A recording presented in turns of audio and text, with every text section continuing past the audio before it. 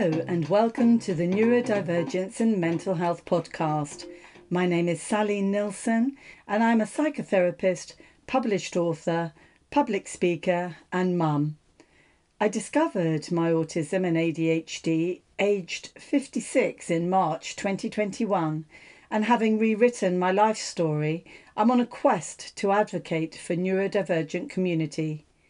I hope you enjoy listening to my incredible guests sharing their experiences of autism, ADHD, dyslexia, dyspraxia, dyscalculia, Tourette's and OCD.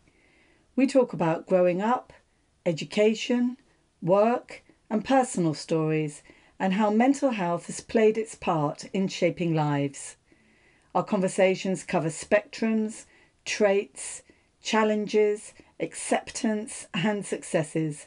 So sit back, relax and find out what it means to feel, think and be different in a neurotypical world. Hello, Madge, and thank you very much for taking part in the Neurodivergence and Mental Health podcast. And as you know, we're just having a chat. It's like we're meeting for a coffee. And, you know, I've gone round your different social media platforms and listened to podcasts with you on it. And, you know, read up about you really and your Facebook page. And you dip your toes into so many different things and you've got lots of lovely interests. So I'm really going to enjoy this podcast because there's lots to talk about. So I'd like to ask you, if I may, just to introduce yourself, and really it's basically just your name, roughly where you live, and briefly what you do as far as work and your interest in neurodivergence is concerned. It's a bit about what is your neurodivergence as well, please. And over to you, Madge. Thanks, Sally. What a lovely introduction. So I'm super excited to be here. I'm a big fan of your podcast already, and I know some of your previous guests, some of them are friends of mine, so that's where I heard about you from. So yeah, my name's Madge Woolard. I live in Sheffield with my wife Jo, and for my work, I'm a self-employed music teacher. I teach piano and keyboard privately and in school, and that's in fact the only job I've ever done since leaving uni, which is about 28 years ago now. So I've been a long time self-employed, running my own business. I was diagnosed autistic in 2016 at the age of 44, so late diagnosed, and yeah. Fantastic, brilliant. And we will talk about this a little bit more, but I was so interested, you went to, well, we will talk about this more, but you know, as you were at Cambridge, and it was, yeah, the organ. And for me, you know, as soon as I go into a beautiful church like Ely Cathedral or any of these lovely cathedrals, and I see those pipes, you know, and listen to them, it's amazing. And then you get the other end of the other end where you're going to a tiny little church and they're completely out of tune, and it's absolutely so we'll come back to that. So thank you so much for telling me that. And so within autism, do you have any other co-occurring conditions that go with your autism? Not as far as I know at all, no. I think I'm quite unusual for an autistic female, though in fact I do identify as non-binary. I might talk a bit more about that later, that I actually feel I fall in between male and female. But I'm she, her pronouns. You can call me she, her, or any pronouns. I don't really mind. I get so confused, so thank you very much for that. But yeah, no other neurodivergent conditions as far as I know. Thank you. So you're a lovely, pure, happy, lovely autist, and that is wonderful. And yes, we absolutely will talk about you and lovely Jo later. So tell me all about that. So thank you very much for that. So I do like to ask my guests, because this is such an important part of our journey. And my journey, you know, I was only diagnosed at age 56. In March 2021, so I'm a newbie, and it was very difficult. And in my previous podcast I mentioned this. I'm not going to talk about it today because I want to talk to you about it, but I would like to ask you, Madge, can you just tell me a little bit about your assessment and diagnosis journey? Was it straightforward or difficult, and how is your life now that you're diagnosed, specifically around your mental well-being? Right, so when I first suspected I was autistic, it was my wife Jo who said, "Oh, I think you might be. Why don't you go and get this checked out?" So I went to the GP, and she said, "Oh, don't be silly. You're in a good job, good relationship. If you're autistic, why do you even need to know that?" Oh, and no. I said, "Excuse me, if I am, I have a right to know." Yes. So I did eventually get her to refer me onto the Sheffield Autism Assessment Service. And then I waited a full 12 months. It's longer than that now, but at that time it was, well, I waited 12 months, and then 9:30 one morning, I got a phone call saying, "We've had a cancellation at 10 o'clock. Do you want to come on down?" So with no preparation or anything, I went for my first appointment, and I only had an hour that day because then I had to go on to school to work. So I had to have the appointment in 2 stages. So I went back 6 weeks later. And she said fairly near the beginning, "I'm absolutely certain you're autistic. You tick all the boxes." And I was flabbergasted at that, because I thought I had a few traits, but I had no idea that they diagnosed me so quickly. Incredible. So, but what she said to me was, "I've never met anyone who's managed it so well." And that was fantastic affirmation to have. That made me feel really positive. And it was actually, it's very nice to have, for her to have said right at the very beginning. I can more or less say right at the very beginning that I'm almost 100% sure you are, because I had to wait nearly 2 hours before my fantastic Sarah Hendricks, who I absolutely think is amazing, before she gave me my diagnosis right at the very end. So it's in your head the whole interview. What's she going to say? What's she going to say? Oh, it's all very terrifying. So that's lovely. So, how did you feel afterwards, and how, what did it do for you getting that diagnosis? Well, straight afterwards, I kind of shut down, because it is such a lot to process. And for about the best part of the next 2 weeks afterwards, I just went to bed and just felt very tired, because I just didn't know how to react. But then I got my hands on as many books as I could get hold of and started reading up on it, started making links on social media, and also joined my theatre group, Spectrum Theatre, which I'll speak a bit more about later.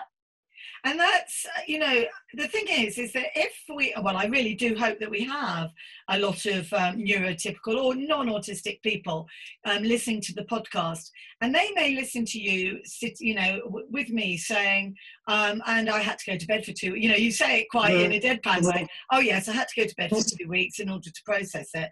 And, non-autistic people would think, "You went to bed 2 weeks to process." Well, no, it wasn't literally. Why? I bed all the time, but I just felt extremely tired. But even so, I know what you mean, because my mum was ill as well. She was in hospital, and then it was the run up to the diagnosis and afterwards. And I was poleaxed on my sofa, watching horror films, knitting and eating ice cream. And it was literally for a week for me, because it's such a big thing to process. Wasn't it? So thank you very much for telling me that. And I suppose really it's just that last bit, what do you think now that, after you got processed, how does it sit with you now that you're a happy autist? How do you feel? Well, yeah, I feel pretty positive about it, but I still haven't told everybody. My family and my close friends are all fine with it, but at work, unless I have a connection with like an autistic student that I'm working with, who I might mention it, and generally at work I don't mention it, because I think there's still quite a lot of stigma around any professional. I'm sure you'll realise this, Sally. Maybe some people who come to you who don't know you're autistic, they might not think you're going to do such a good job. They might think you lack empathy or something, which is ridiculous, as we know. It is, and I do get what you're saying from where you're coming from. I do understand that completely. But what I did is, as soon as I was diagnosed and got my diagnosis, I came out immediately. I changed all my website, all my directories, and then I went niche straight away. So I wanted to see neurodivergent clients, and I wanted to say, "I'm neurodivergent, and I can help you. We're on a similar journey." But what was happening is I was seeing people who didn't know they were. So I was helping them. And I was saying, I cannot assess or diagnose. That's not for me to do. That's for psychologists. But I can observe. And if I see a number of different behaviours, things you're saying, or your history, experience, we'll have a chat about it, and I'll send you resources. So it depends, but I can see why you might decide not to do that, and it's each to their own, and anyone can self-diagnose. Yeah, well, I'm getting there with coming out, and just like being LGBT, I didn't come out as gay straight away when I realised I was. That took years to fully come out. Did it? And so you will take it in the time you need, and it's completely right. Completely right for you. So I love hearing a little bit about people's personal histories, you know, and I could talk to you for hours on this because I'm a bit of an anthropology, sort of paleoanthropologist. I just love humans and behavior and everything else.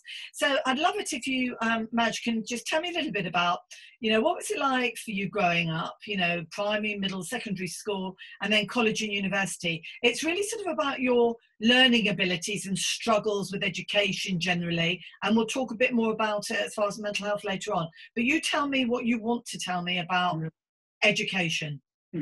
Well, I was a very odd child. I think if I was at school now, I'd be diagnosed at age 5 without a doubt, because as soon as from starting school, I didn't play with other children. I was on my own in the playground. I preferred to make up imaginary friends, and just the whole sensory hell of the playground, the noise, and the fact that everybody played running around games. And I've got 2 left feet and can't catch a ball, so that immediately puts me at a disadvantage for playing games with other children. So I preferred to be on my own. So it wasn't until sort of late primary school that I began to really make any friends, and then there was secondary school. I was very lucky at secondary school because I was at a school with a special music programme, which I auditioned for at age 11, and I got on that, which meant that I had piano and clarinet tuition. I was in the choir and the wind band and had musicianship classes. So I got taken out of regular classes to do all that, and that was my special interest. So that was brilliant for any autistic person to be able to do this. Yeah, in that bit, this is my ADHD mind. When you say something really interesting, I just pop in if that's okay, because I'm really fascinated with what you're saying. And I mean, isn't that such a wonderful thing? Because, you know, to be taken out and to be able to really immerse yourself in your total passion. I'm not sure if they would have been able to do that with me, because I was really into albatrosses and, and Lego, and there was nothing like that for me. And I was just getting into trouble and bulldozing into people's groups and saying the wrong thing and getting bullied. It was horrendous. But it would have been so wonderful to have had somebody who noticed the things about me. Drama was mine, I guess, a little bit. But I love the fact that you were given that opportunity so that you could, you know, really sort of be in the choir and be with your music, and then that carried on. So after secondary school, what happened with college and university, Madge? Well, I went on to Cambridge to do a music degree, and I should have said earlier that for a lot of my childhood, I was what would now be called selectively mute. I was a very, very quiet child. I would go sometimes whole days at school where I would only answer my name in the register, and that's about all I would say. And it wasn't so much anxiety as just that I didn't have anything to say to the other kids because I didn't have anything in common with them. So, but by the time I got to uni, I was sort of talking a bit more, and I still didn't really make close friendships, but I did at least have acquaintances at uni. And I went to Cambridge and I got this organ scholarship, which obviously was brilliant, a fantastic opportunity. So again, I threw myself into my music, and I had all that to do. So that kind of covered up the fact that my social life was basically a disaster. It is really interesting about selective mutism, and people have touched on it. I think it's the first time I've had a guest who's spoken about it. And the reason I Jump is such a wonderful. It is, yeah. Amazing. I listened to it on an audio because I'm better with audio, funnily enough, because I've got auditory processing issues. But I love that to understand. And I'm trying to learn more about it, because just because somebody doesn't speak, it doesn't mean to say that they haven't got a lot to say, but not everything needs to be with words. There's so many other ways to communicate, and I hope that as time goes by, people will accept that, and that you'll be able to communicate with iPads or with drawing or with any other way. But I do understand what you're saying, not wanting to speak because you don't have anything in common with the other person and you don't feel like you've got anything to say. Totally get that. Yeah, and I always loved writing, so reading and writing came very naturally to me. I'd say I'm probably hyperlexic, so I basically taught myself to read before I started school. So once I got there, it was fairly easy, and writing has always come more easily to me than speaking anyway. So I used to write reams and reams as a child. I wrote diaries and stories and all sorts, so I communicated that way more than in spoken word.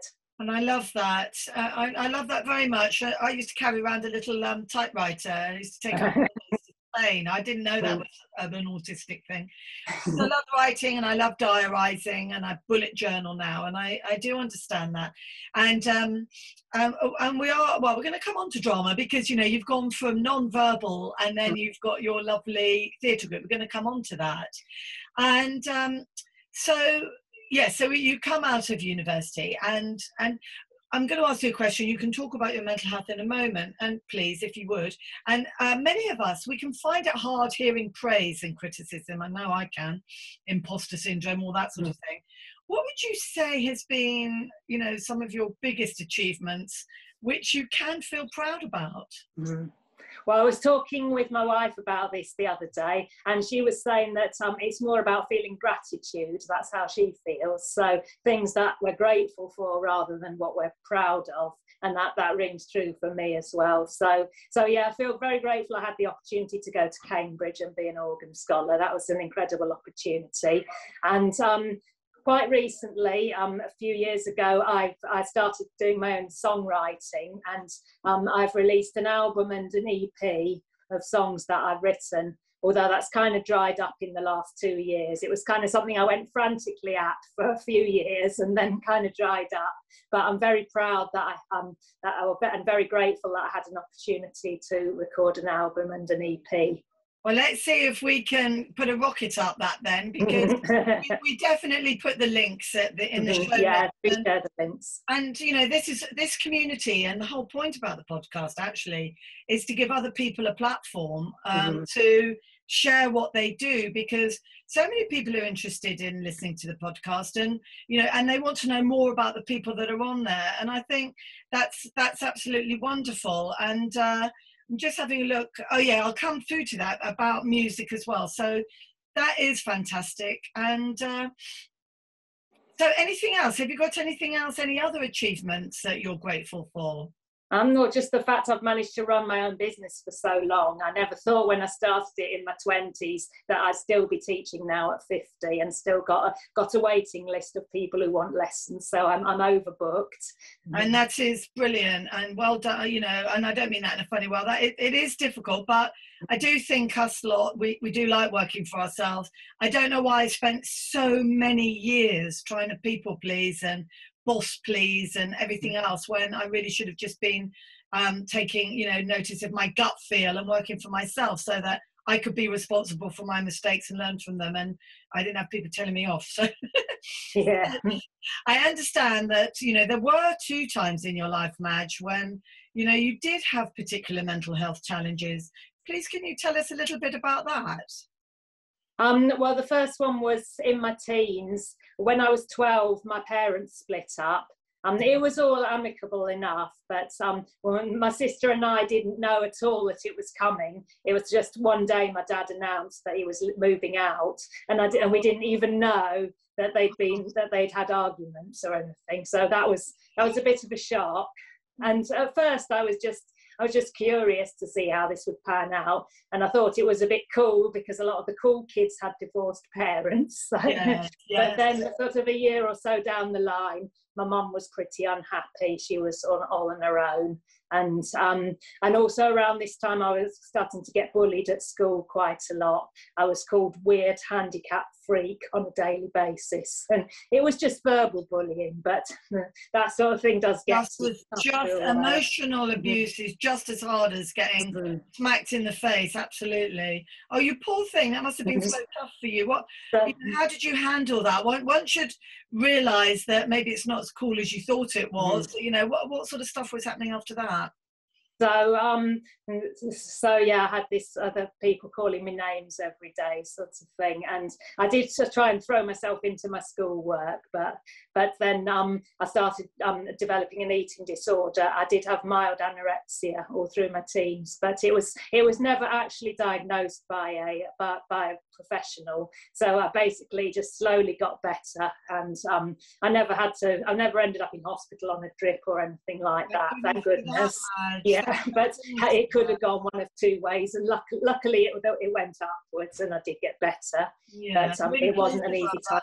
And there's some really fascinating research about autism and anorexia, and how girls really mask their eating disorders when they're young.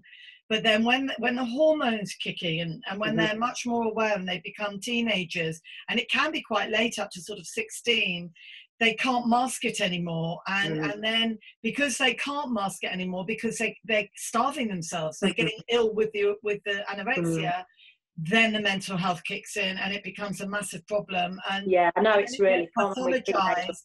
And sometimes these poor girls, they go into hospital and they're just treating not eating. They're not understanding that it's to do with autism as well. What do you think about that, Madge? Yeah, I think it's a real tragedy, and I'm lucky I didn't end up like that. But it's good that there are more things now being found out, the links between autism and eating disorders, because before people didn't know. No, they didn't, and I really hope so, especially in some of the residential and medical institutions, so that, because an autistic person put into strip lights with lots of people, loads of noises, people prodding you, trying to put tubes down your throat. I mean, that's just absolutely terrible. Awful. And then again, a bit later on in your life, Madge, you were struggling again. What happened then? So yeah, just a couple of years ago, when COVID hit, obviously that hit everybody. It was pretty traumatic for everybody. But at the same time, I was going through menopause, and I had an early menopause because of a medical condition that I have. That means I have to have injections, which meant my menopause came slightly earlier than it would have done, with all the side effects like the hot flushes and insomnia and all those horrible sorts of things. So that, plus all the changes due to COVID, and because I'm sort of with autistic black and white thinking, I thought, we're all doomed when COVID first hit, and didn't know how that was going to pan out. And so all that got a bit much, and I'd say it was sort of just mild depression and anxiety. I kind of lost interest in things around that time, and I'm slowly getting it back now, I think. And you're making a really good point, actually, and I think this might be something you could contribute to at a later date. I don't know whether non-autistic people, or just even generally, the menopause is such a benchmark, it's such a watershed, it's such a change in a woman, and perhaps when we're autistic as well, and if we're ADHD, we have problems with estrogen, and it was incredibly hard. I found it hard. I could not bear the hot flushes. So if you imagine sensory issues with a hot flush, I actually think for me, it was horrific, because I couldn't bear the feeling of suddenly going all hot and sweaty. I just hated it. Did you have that? Yeah. And it was more the insomnia, I think, and the heightened sensory issues. And I often find just around the house, just when my wife's doing the washing up or banging about in the kitchen, I'm like, I have to put my hands in my ears. And I did that that didn't happen before menopause. Absolutely. I think much more should be written about that. I haven't seen an awful lot. I know there's quite a lot in America, but yeah, thank you very much for bringing that up. That's definitely something that we would talk more about. And so just tell me a little bit about your wonderful work as a music teacher, you know, and a bit about how it was affected during COVID. But it is your passion, it's your life. You know, please just give us a lovely story, your journey as a music teacher. Well, I'll tell you one of the loveliest stories about my work.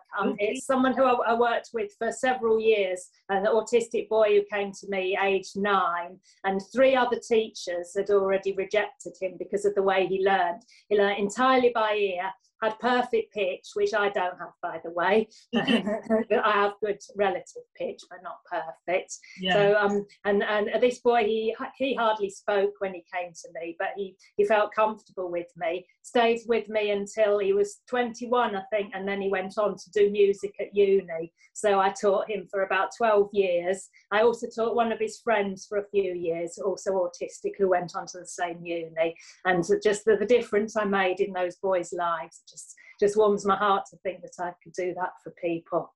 It is so wonderful, and I absolutely do get that. And I have you know, one of my past clients, I mean, not being sort of confidential or anything, but it's on a similar thing about you know, lovely family set up, you know, loves her mum, all this kind of stuff, but it was a tap teacher when she was a child. And that person took her completely out of herself, gave her so much confidence, showed her how to be better and just do what she wanted to do. And I think it's really wonderful what you did for that person, that they've gone on to college and it's because of you. And that'll happen again. You know, you've got, you're saying you're 50. Well, there's a good 20, 30, 40 years ahead of you, Madge. Don't forget. I don't know about that. I think I will need to retire in about 10 years' time or something.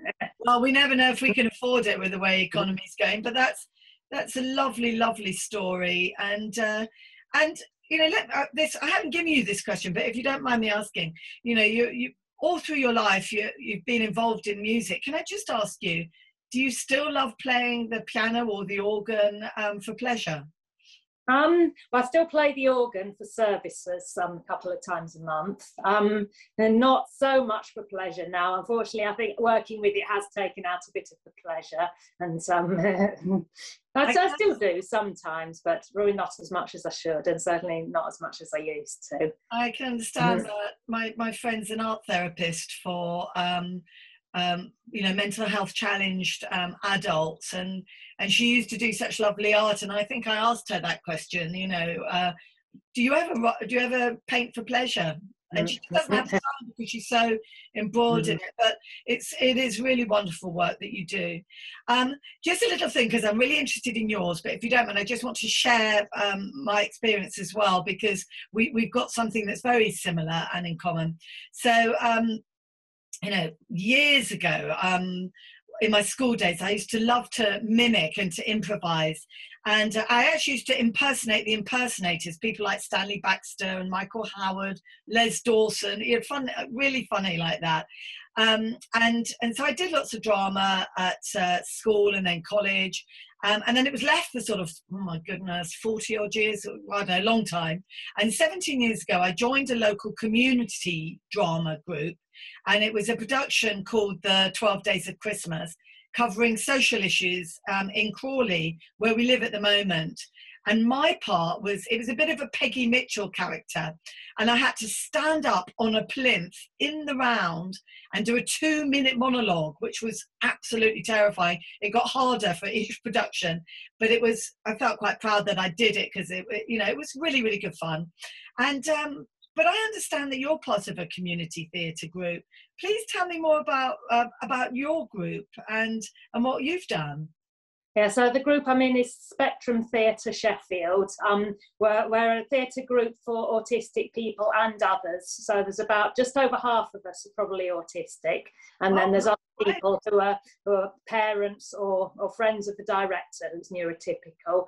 We're about 40 of us normally, 30 to 40 people, although obviously with COVID it's gone a bit out of the window and we've been chatting on Zoom and we haven't really been doing rehearsals like we were.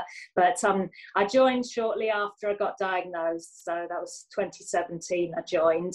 And we've done, for 3 Christmases, we did big shows every Christmas. We did a version of A Christmas Carol.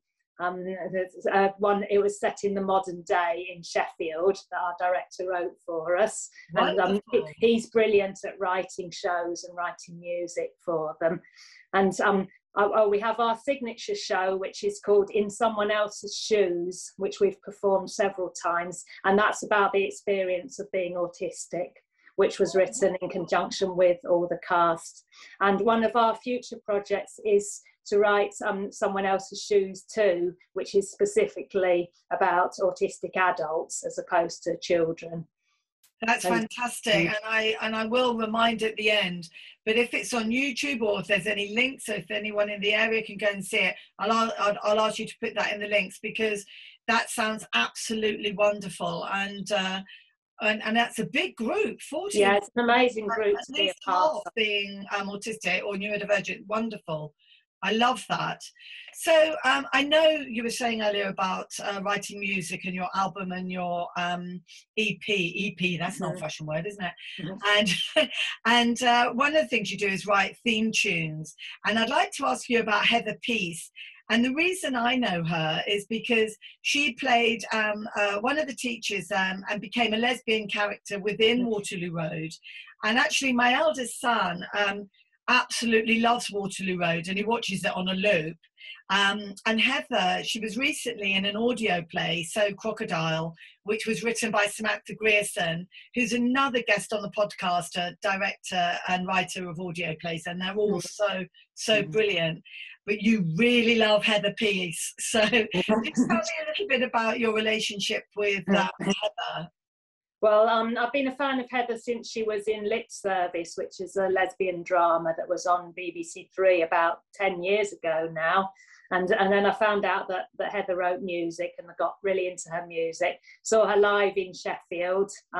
It was about 2013 I first saw her live, and I've seen her at least 20 times since then. So I'm a big fan, yeah. And what sort of music, is she the singer? What sort of music? Yeah, she writes her own songs, so singer-songwriter. And what sort of genre is she?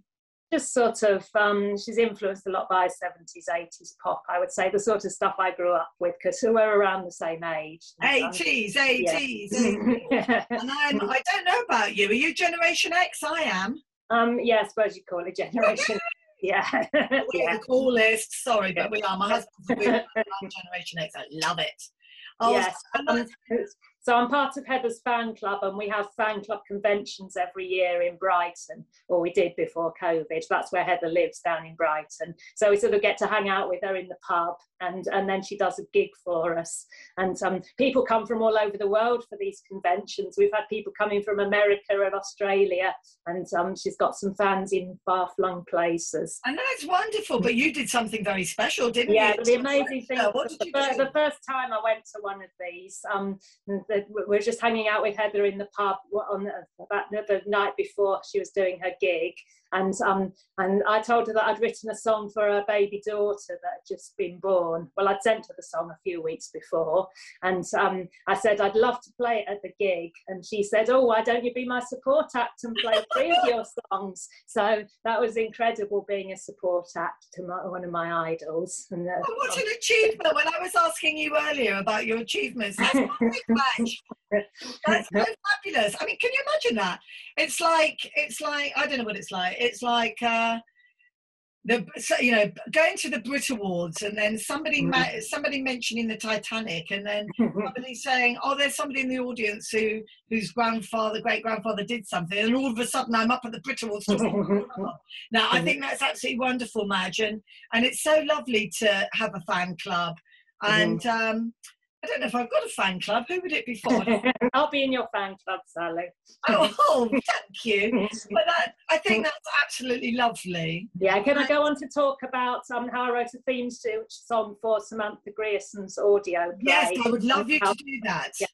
Yeah, so I first listened to Sam's plays when she brought out Hempire, starring Heather Peace, in which Heather plays an autistic character called Drax, and that was the first one of her plays that I listened to, and I thought, wow, this is somebody who's representing me, and the representation was amazing.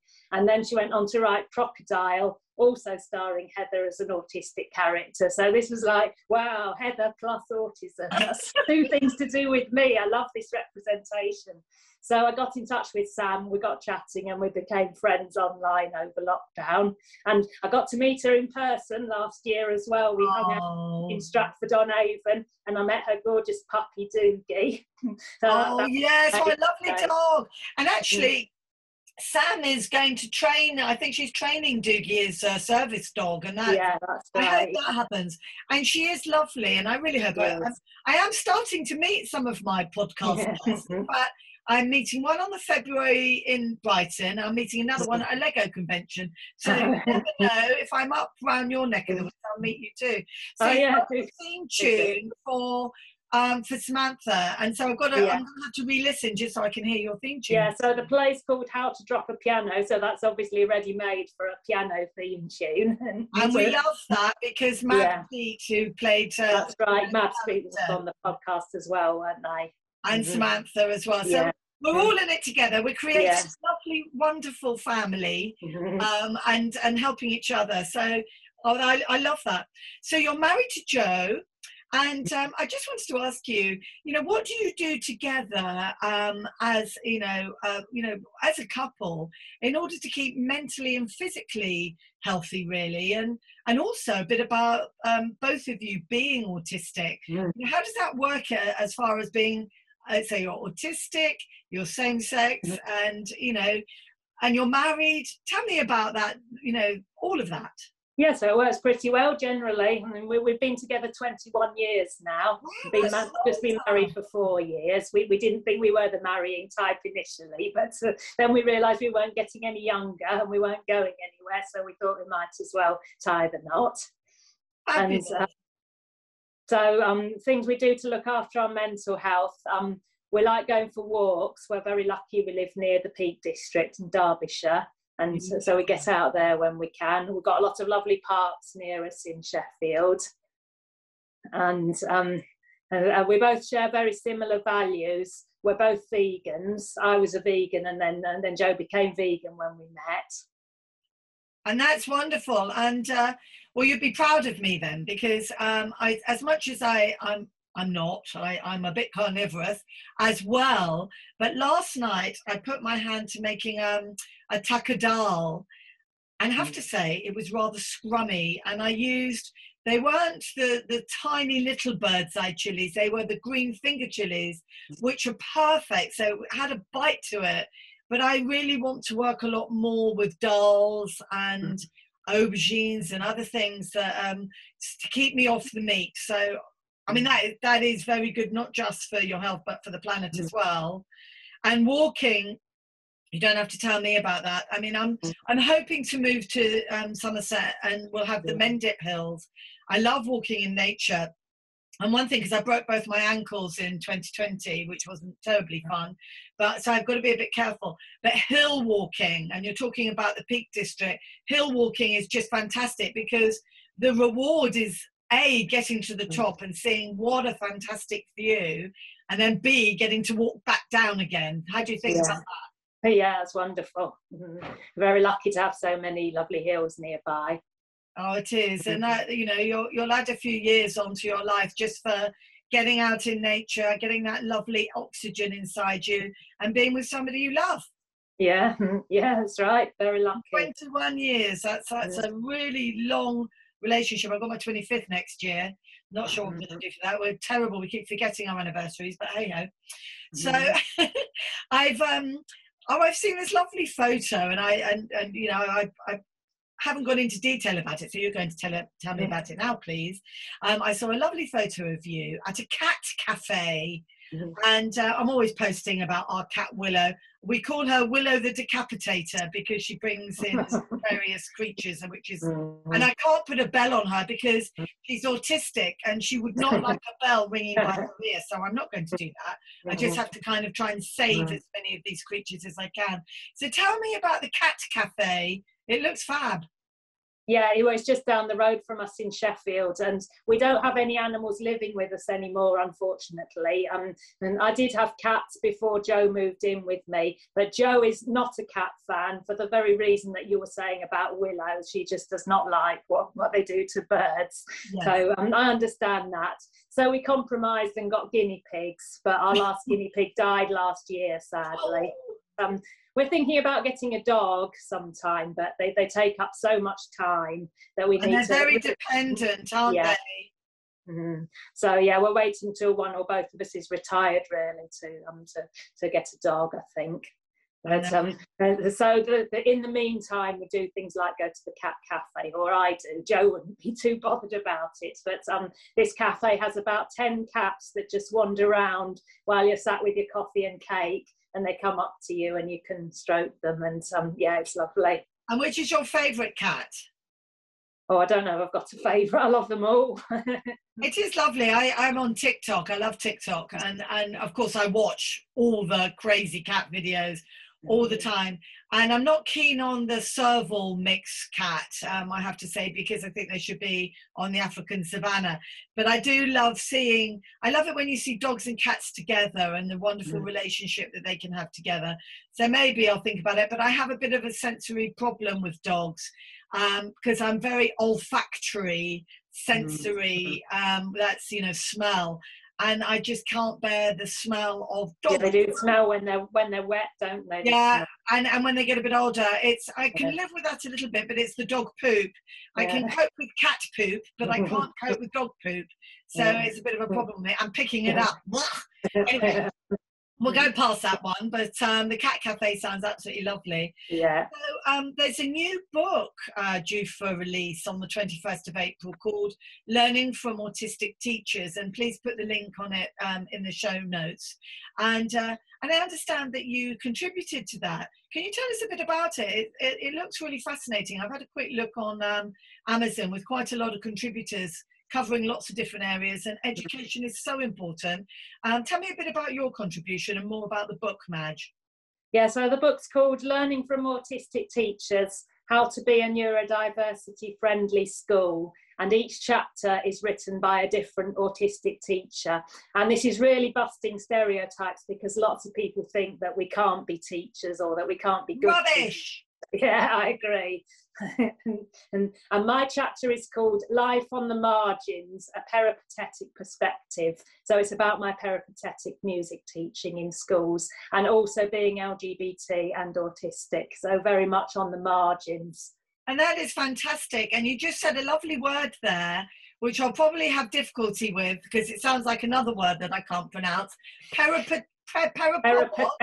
It just means visiting. It just means visiting, basically. It's a posh word for somebody who goes around different schools.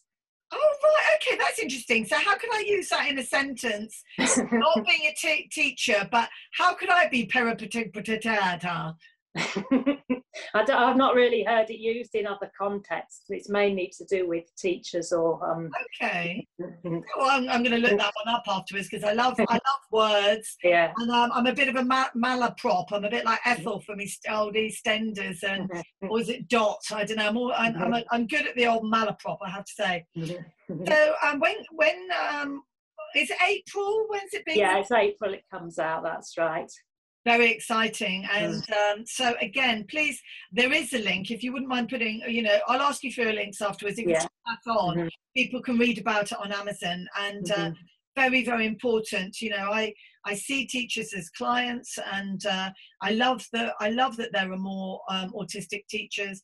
And the wonderful Amy Richards, her Square Ped podcast, and who puts my podcast together, used to be a teacher. And you know, it's a hard enough job as it is with bureaucracy, which sometimes we're not very good at, and organising and various different things like that. So very worthwhile, you know, so pop that in. Now, this is a really big question, but we've got plenty of time, and I'd like you to take your time in answering this question, please, because you are a teacher and education is so important. And the whole of society. So here we go.